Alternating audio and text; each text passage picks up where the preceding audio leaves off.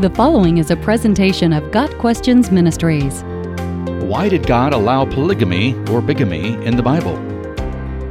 The question of polygamy is interesting in that most people today view polygamy as immoral, while the Bible nowhere explicitly condemns it. The first instance of polygamy or bigamy in the Bible is that of Lamech in Genesis 4 verse 19. Lamech married 2 women. Several prominent men in the Old Testament were polygamists. Abraham, Jacob, David, Solomon, and others all had multiple wives.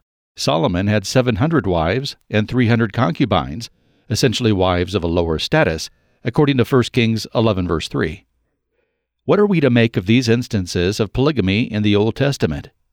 There are 3 questions that need to be answered.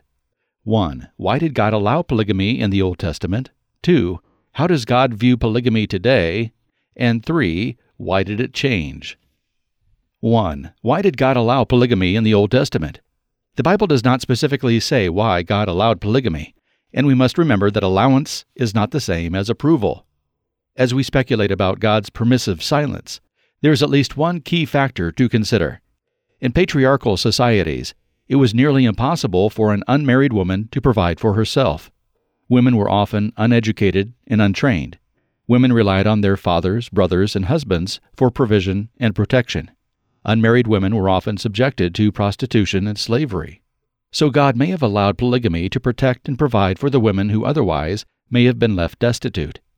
A man would take multiple wives and serve as the provider and protector of them all. While not definitely ideal, living in a polygamist household was far better than the alternative of prostitution, slavery, or starvation. In addition to the protection-provision factor, polygamy enabled a much faster expansion of humanity, fulfilling God's command to be fruitful and increase in number, multiply on the earth, Genesis 9 verse 7. 2. How does God view polygamy today? Even while recording cases of polygamy, the Bible presents monogamy as the plan that conforms most closely to God's ideal for marriage. The Bible says that God's original intention was for one man to be married to only one woman. For this reason, a man will leave his father and mother and be united to his wife, not wives, and they will become one flesh, not fleshes. Genesis 2 verse 24. The consistent use of the singular in this verse should be noted. Later in Deuteronomy 17, verses 14 through 20, God says that kings were not to multiply wives, or horses or gold. While this cannot be interpreted as a command that kings must be monogamous, it does indicate that having multiple wives causes problems. Such problems can clearly be seen in the life of Solomon. In the New Testament, 1 Timothy 3 verses 2 and 12 and Titus 1 verse 6 list being the husband of one wife as a qualification for spiritual leadership in the church. The phrase could literally be translated a one-woman man. However broadly or narrowly that qualification should be applied, in no sense can a polygamist be considered a one-woman man. Is the prohibition of polygamy only for elders and deacons, the example setters? No, the standard of monogamy should apply to all Christians. Ephesians 5 verses 22 through 33 speaks of the relationship between husbands and wives. When referring to a husband, singular, the passage always also refers to a wife, singular. For the husband is the head of the wife, singular. He who loves his wife, singular, loves himself. For this reason a man will leave his father and mother and be united to his wife, singular, and the two will become one flesh.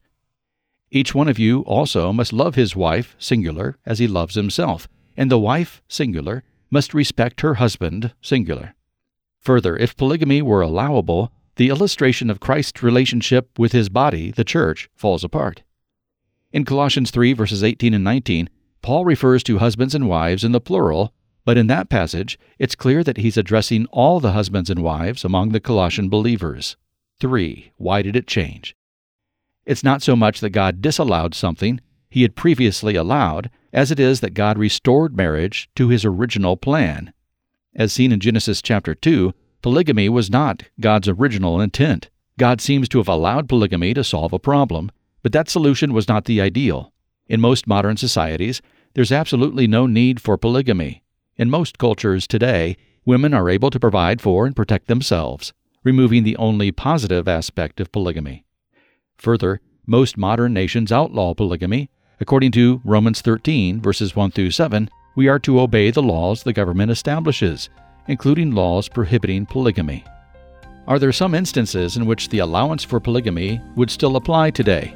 Perhaps, but it is unthinkable that there would be no other solution. Due to the one-flesh aspect of marriage, the need for oneness and harmony in marriage, and the lack of any real need for polygamy, it's our firm belief that polygamy does not honor God and is not His design for marriage. Got Questions Ministry seeks to glorify the Lord Jesus Christ by providing biblical answers to today's questions. Online at gotquestions.org.